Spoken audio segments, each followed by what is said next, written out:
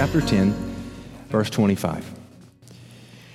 And behold, a certain lawyer stood up and put him to the test, saying, Teacher, what shall I do to inherit eternal life?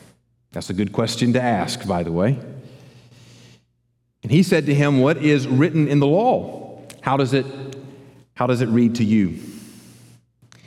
And he answered and said, You shall love the Lord your God with all your heart, with all your soul, and with all your strength, and with all your mind, and your neighbor as yourself. And he said to him, You have answered correctly. Do this, and you will live. But wishing to justify himself, he said to Jesus, And who is my neighbor? And Jesus replied and said, Here's the story. A certain man was going down from Jerusalem to Jericho, and he fell among robbers. And they stripped him and beat him and went off, leaving him half dead.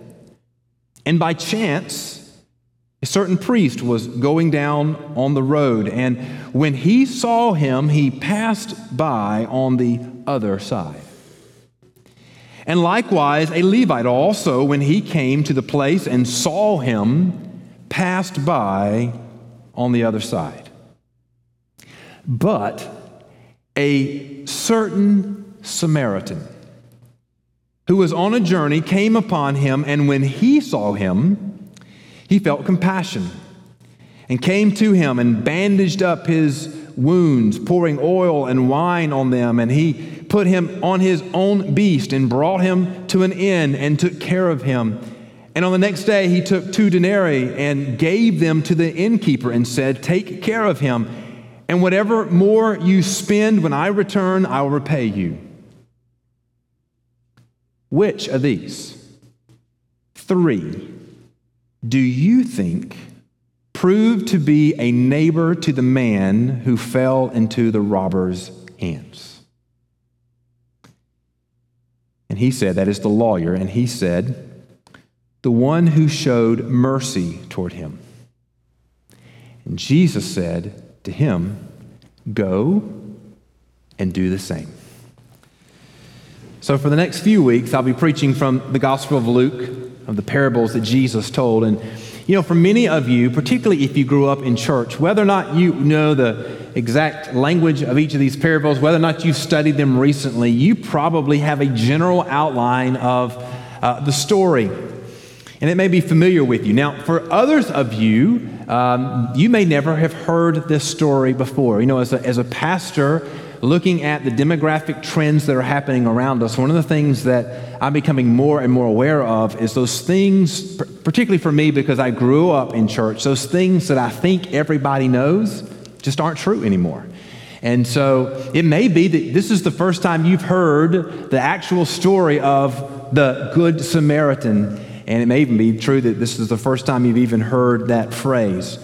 Now, I think for all of us, whether you're very familiar with this story or whether this is the first time you hear it, that it's important for us to give fresh attention to it.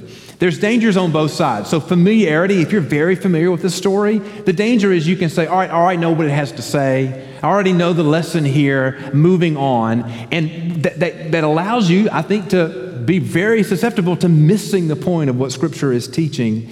And of course, if you've never heard it before, we need to give fresh attention that we might hear what the Word of God is saying today.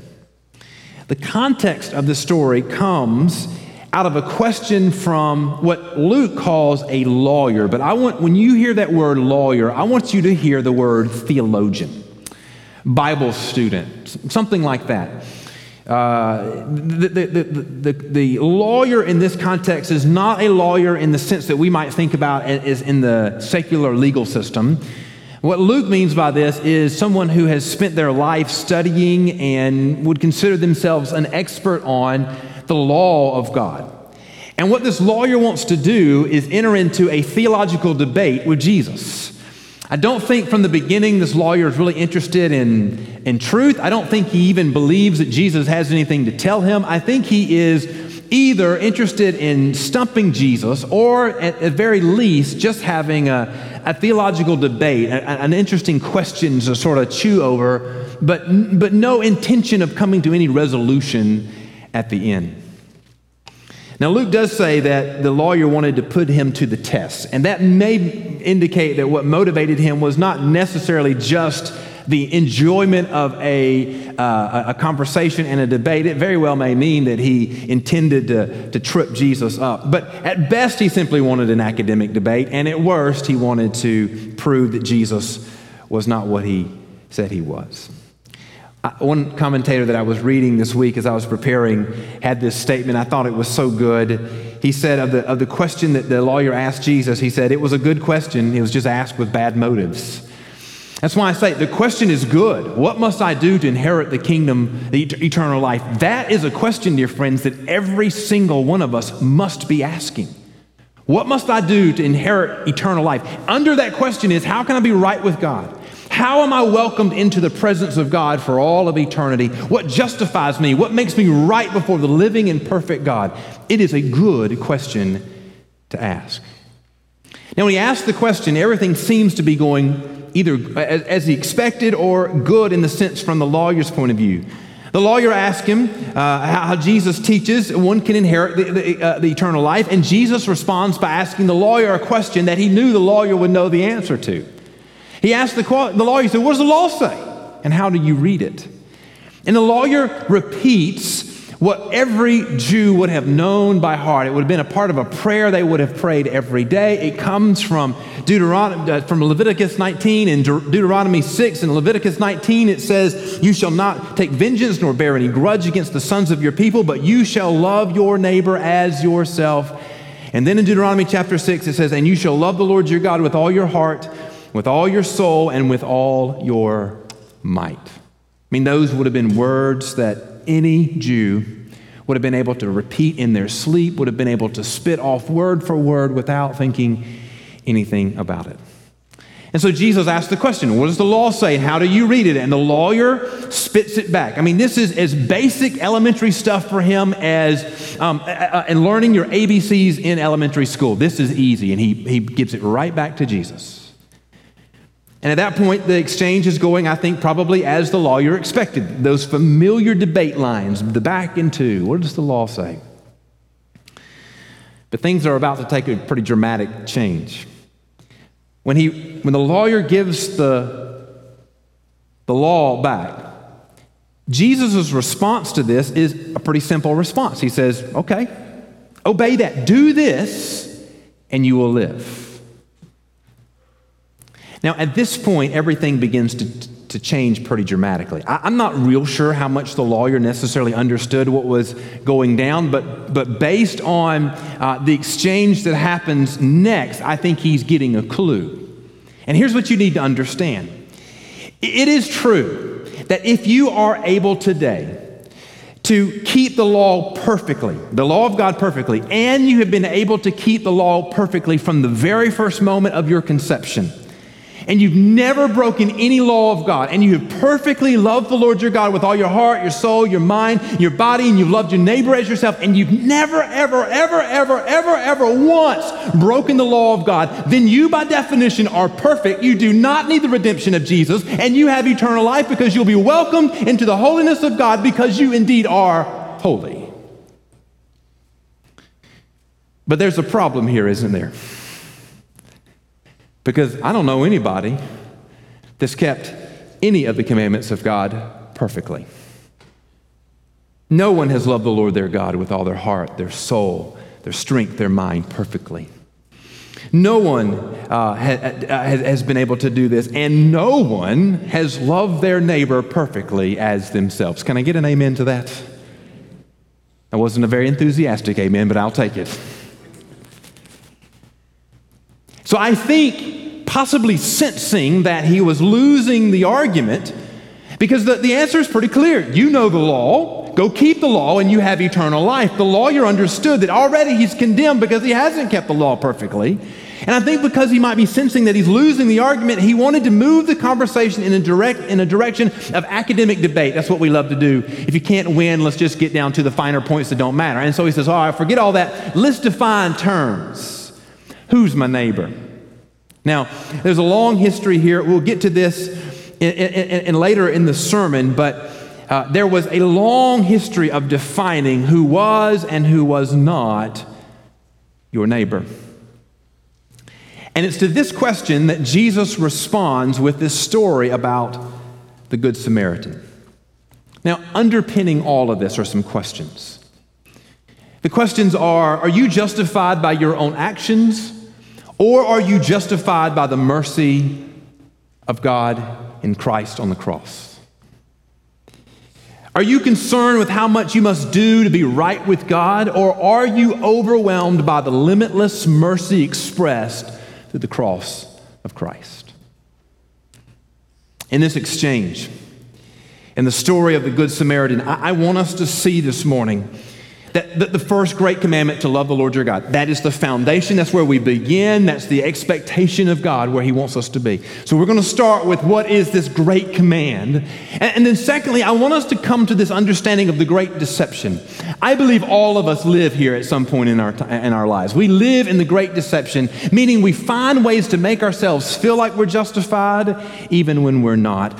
And then I want to come to a great awakening. I hope this lawyer came to a great awakening. I believe the disciples did as they were watching this exchange, coming to recognize that our hope is not in our justification. Our hope is only in the mercy of God. But let's begin with the great command, because that's what begins the story. That's the genesis of the great story. So the great Good Samaritan story. So the lawyer says, what must I do to inherit eternal life? Jesus says, what is the law? The lawyer rightly repeats the law, right, word for word. Love the Lord your God with all your heart, soul, mind, and body, and love your neighbor as yourself. And Jesus says, very, very good. Go do it and you shall live. Two things here. Foundational to our righteousness before the Lord requires two things. Number one, it requires whole devotion. Whole devotion. The arrogance of our sinful hearts is believing that what defines truth, holiness, and righteousness is of our own creation and our own determination. Presently, in so many areas, our world is openly, unabashedly rejecting God's truth, even the created order truth, and declaring that what is true is what man declares as true in any particular moment, which means what our world today is saying, this is true today. And they may say tomorrow something else is true that completely rejects today's truth, but that makes sense in the mind of man because from the moment of the fall, we've been doing this. We've been rejecting the holiness of God and trying to define righteousness and holiness by our own standards and by our own mind.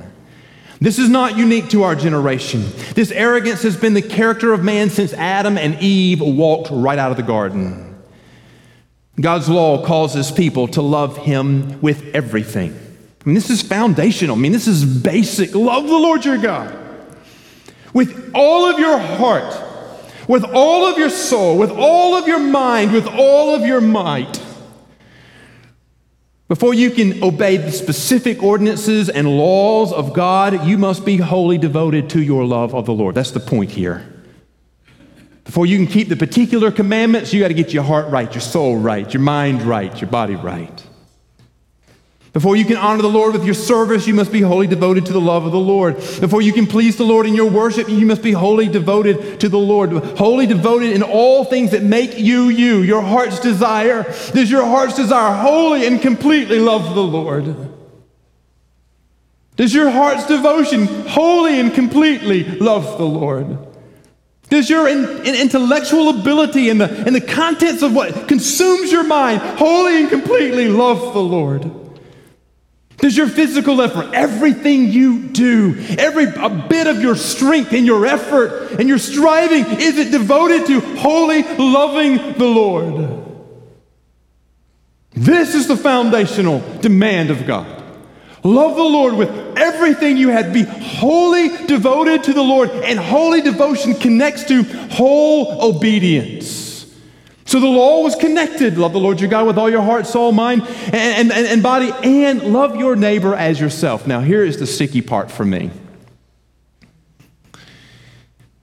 I think most of us, even falsely, might convinced ourselves that we love the Lord our God with all our heart and soul and mind. But when it gets down to loving our neighbor, that's where we can't fool ourselves much.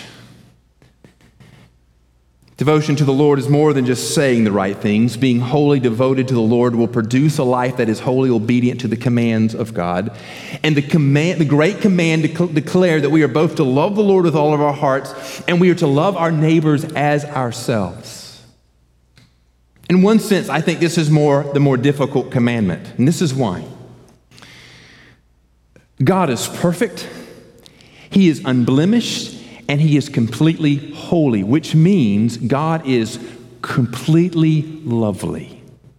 There is no diminishment, there is no stain, there is no disappointment in the Lord. So when you behold the glory of God, the right response is to love the Lord your God with everything you have. And here's something else about God. Because He is perfect in everything, in every way, loving the Lord your God, you will never be disappointed in God. He's always right. He's always good. From eternity past to eternity future, God will never, ever, ever disappoint you. So love the Lord your God with all of you have, and you will never, ever come to a point where you go, that didn't work out the way I wanted it to. But that's not true with man, is it? It's not true with our neighbors. Our neighbors are flawed. You and I are flawed. And we'll disappoint you before the hour is out. To love your neighbor as yourself means that there are going to be times when you love somebody who doesn't reciprocate. It means that you're going to love folks that hate you. It's going to mean that you do things and kind things and service for things who aren't appreciative. It means that you're going to be disappointed. And you're also going to love folks that oftentimes are acting and behaving in a way that's not lovely. But in the law of God, these two commandments are not independent, they are connected to one another. Righteousness requires not only a right relationship with and before God, but it also means that we must have a right relationship with the creation of God.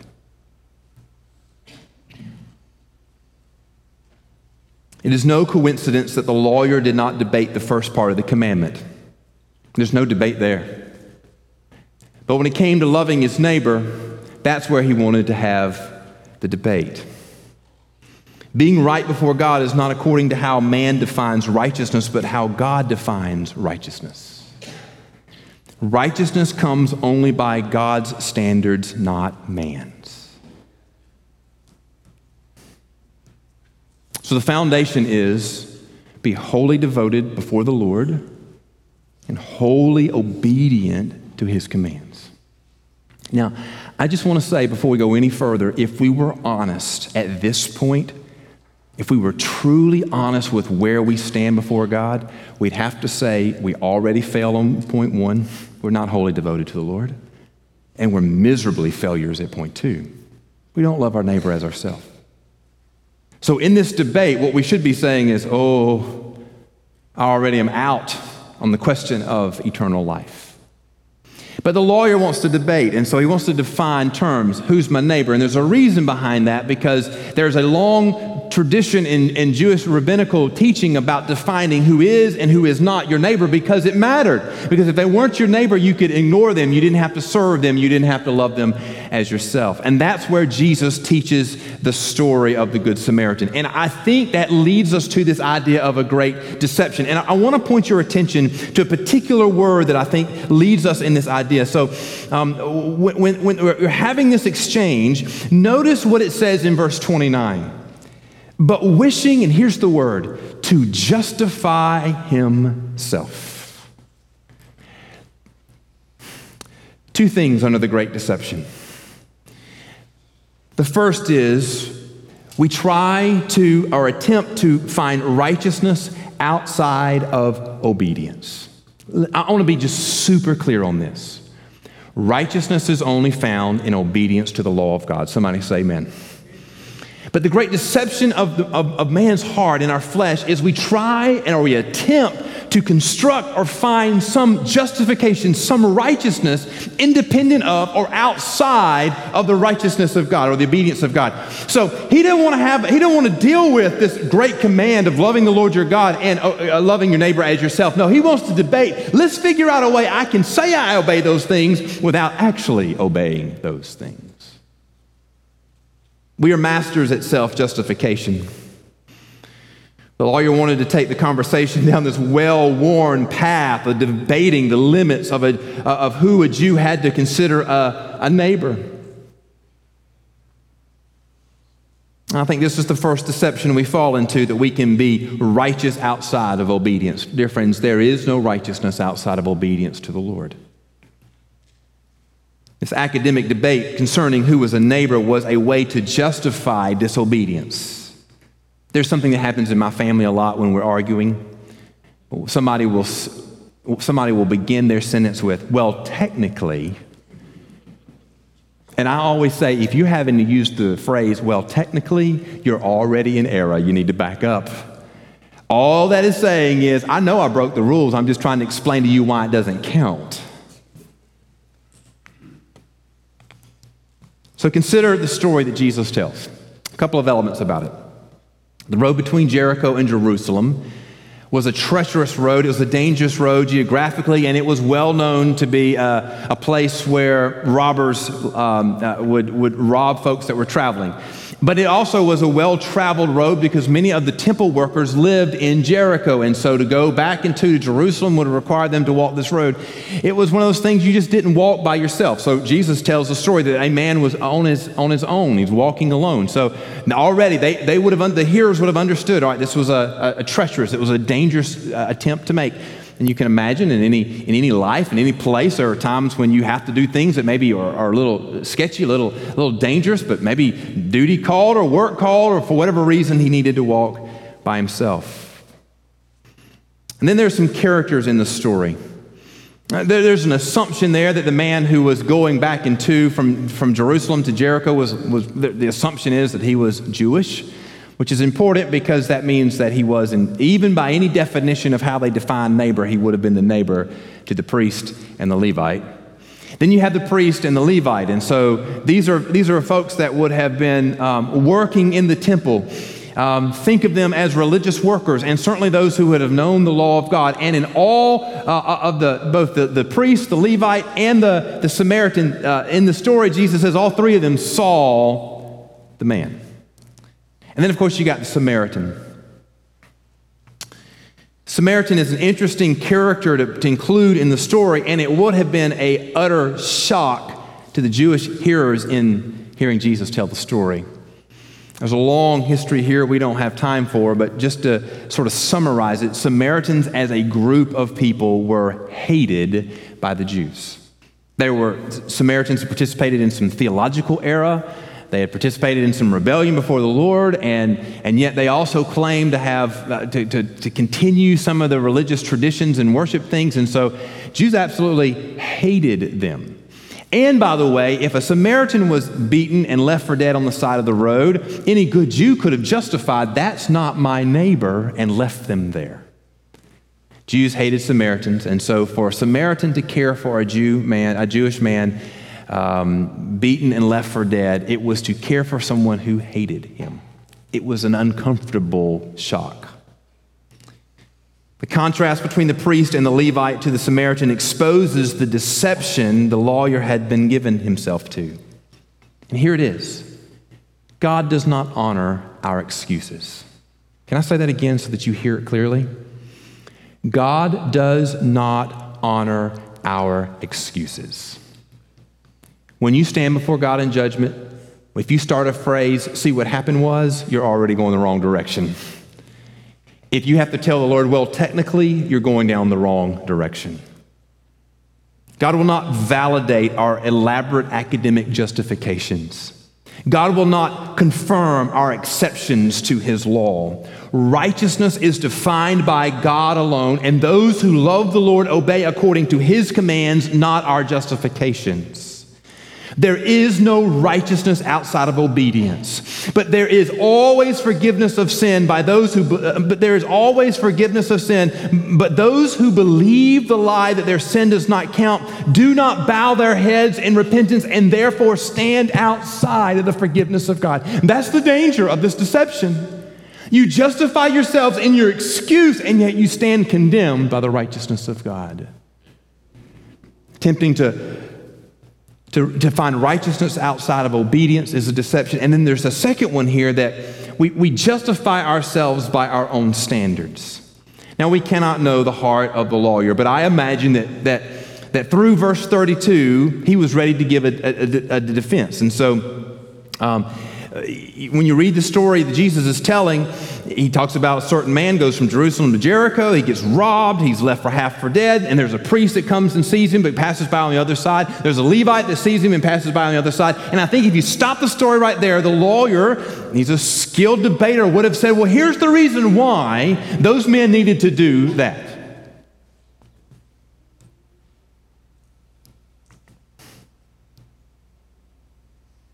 I believe at the end of verse 32, the lawyer had already formulated in his head his argument and was ready to defend the priest and the Levite. And here is the second deception we fall into: believing that we can be justified by our own standards. You see, when we judge ourselves, we always judge ourselves according to a standard we know we can meet and, better yet, beat. Listen, my wife's always been more athletically gifted than I am. It's why I will never play her in basketball, amen? I'll play my 5-year-old when they were little before I'd play her. I don't want to get beat by my wife. So I don't run with her very often. She can outrun me. I'm going to find somebody that's slower than me. Makes me feel better, amen? If I'm looking for a standard to judge myself by, I'm not looking for something that's better than me. I'm looking for something that's less than me. Makes me feel better. We do that before the Lord. We try to justify ourselves not by the standard of God, by some other standard. When we consider our righteousness, our obedience, our faithfulness, we compare ourselves to those we are greater than rather than those who demonstrate our shortcomings. At the start of this interaction with Jesus, the lawyer is confident, I believe, that he is righteous before God because he has believed the deception that he has been justified, but he's believed the deception that he's been justified according to his own standards. Listen to me carefully, friends. The only standard that matters and the only standard by which we will be judged by is the standard of the living God and his perfect judgment. It doesn't matter who the lawyer defines as his neighbor. The question will be, has he obeyed the command of God to love the Lord his God with all his heart, soul, and mind? And has he loved his neighbor as himself according to the standard of God? Now, that's a pretty low moment. But I think in this story there is a great awakening, and I want us to see that as well. And so Jesus tells the story, and he tells the story about the Samaritan paying and binding up the man's wounds and ministering to his wounds and taking him to the end and caring for him, paying for him, loving and caring for the man who would have hated him. And then he asks the lawyer, he says, all right, out of these three people, the priest, the Levite, and the Samaritan, which one of these was the neighbor to the man who was wounded? And the lawyer gets it. He doesn't try to defend the priest or the Levite at this moment. He gets it and he says, the one, this is verse 37, the one who showed mercy toward him. And Jesus said, go and do the same. Two things here. I think what is happening here is that the lawyer is, I hope, having his eyes opened, and it's taking away any of the reliance he has put on his own righteousness and his own ability, and he's awakening to the reality that salvation comes not by us keeping the law perfectly, that salvation comes only through the mercy of God. The question was not, how could disobedience be justified? That's the question that never is asked by one who loves the Lord with their whole heart, mind, and soul. The question is not what law applied and what law did not apply. All of the law applies. The question was not who was and who is not our neighbor. Jesus blows that apart. Jesus asked the right question: who showed mercy? The lawyer may have been had a well-reasoned defense of who was and who was not a neighbor, but to the question of mercy, the answer was not up for debate. Only the Samaritan showed mercy. Now, I say this is a great awakening because it was a moment of understanding and things being clarified. Remember that the original question was how to inherit eternal life. That's what started this whole exchange. Eternal life will not come by keeping the law perfectly. The reason why I say that is because the Bible says that. It says that all have sinned and fall short of the glory of God. So if all is all, which it is, and all have fallen short of the glory of God, it means all of us have fallen short of keeping God's law perfectly. So we cannot say that eternal life will come through keeping the law because all of us are condemned on that point. We must understand that mercy comes only through the salvation comes only through the mercy of God. What did God do for us? God loved those who hated him. What is the testimony of the cross? Those who hated him hung him on the cross that he might save those who hated him and put him there. What is the mercy of God? That he loved those who rebelled against him, that he paid the price for those who sinned against him by paying it on the cross. Romans 5 says that God demonstrated his own love toward us, and that while we were yet sinners, Christ died for us. Listen to me carefully. In selfishness, we reject the mercy of God. But in humble awareness of our unworthiness before God, we rejoice that God redeems wicked sinners. We sang that hymn this morning, Old Rugged Cross.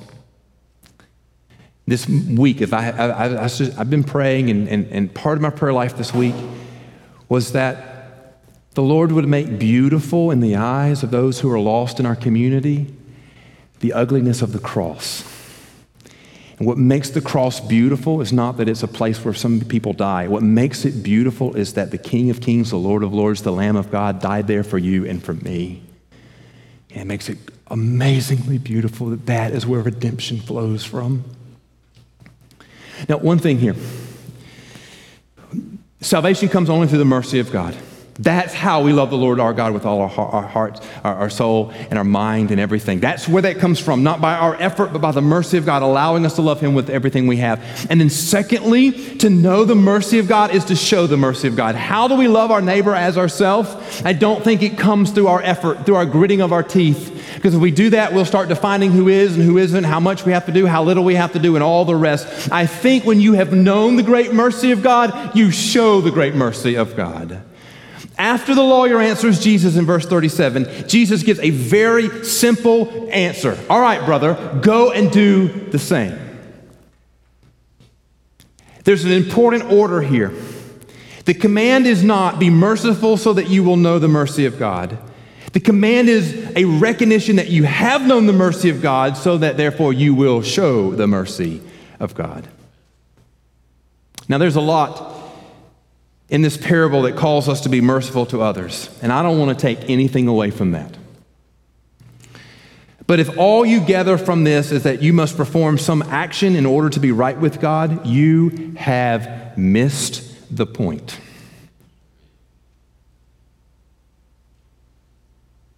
Obey God's word, not to earn or achieve righteousness, but because God has set you free from sin. Serve the Lord not to build credit with God, but because he has redeemed you from death and hell.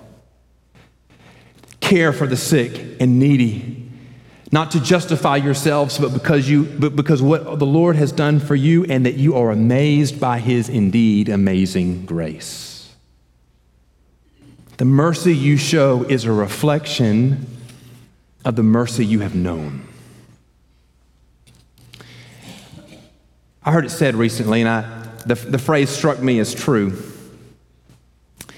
that without thanksgiving, there is no joy. And what struck me so true about that is we are living in a day where there's much debate and demand for rights and privileges, but very little discussion of thanksgiving and appreciation.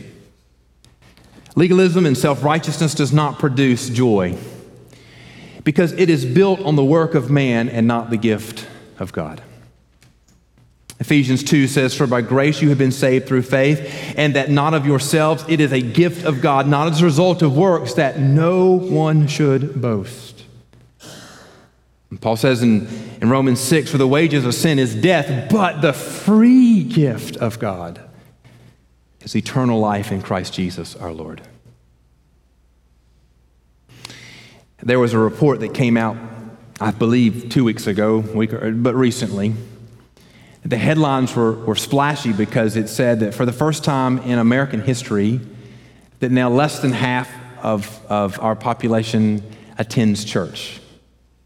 Now, there's a lot there to talk about, and there's some reasons why those numbers are little. The headlines are misleading, but the truth is, and you can see the charts and watch the demographics, and those of you who've been around a while, you can bear a personal testimony that there is an undeniable decline, a recession, if you will, in religious fervor in our nation. But I want you to notice something. People never stop believing. They always believe something. And the reason that is because God has created us to desire to be right with Him. And so as our world has grown more secular, and that secularization has caused our country, and for that matter around the world, to move away from a biblical worldview, attending church, the reality is that the youngest generation now are not rejecting church. This is the saddest part to me. They're not rejecting church. They've never been in church. They're not walking away. They've never been in. Their parents didn't attend. We have a generation now growing up in the United States of America who doesn't know if you say the word Good Samaritan, that won't ring a bell to them. But here's what you'll notice. Watch and pay attention to what's happening. You would think secular, no longer caring about things of righteousness and what makes you right and what makes you wrong. But if you'll listen to the public discourse, there is a whole lot of talk about right and wrong, moral and immoral. Now, it's oftentimes confused. It's oftentimes wishy-washy and based on some things that are not foundational. But listen to the moralistic speech. Listen to the fervor of those who are giving their passions to some things that are temporary and fleeting. But at the heart of that, you know what I believe that is? I believe at the heart of that is a deep, God-created desire to be justified, to be right. And dear Christians, we can affirm that and we can say, yes, it is right to desire to be right. It is good to long to be justified. It is right to ask the question, what must I do to inherit eternal life? But here's the rub. That's our created nature to desire to be right. But the question might be a right question, but we must get to the right answer, and the Word of God is the right answer. You cannot be right by your own effort. You're already condemned in your sin. You cannot be right by your own standards, and you cannot be justified by your own way. The only way to be made right before a holy God is to receive the salvation that comes only through the mercy of God. Are you justified by your actions today? Or are you justified by the mercy of God today? Are you concerned with how much you must do or have to do to be right, or are you overwhelmed by the mercy of God to save a wretched sinner like you? Dear friend, all those who have known the limitless, overwhelming fountain of the mercy of God that flowed through the veins of Jesus on the cross will love the Lord their God with all their heart, and all their soul, with all their strength, and with all their mind, and their neighbor as themselves.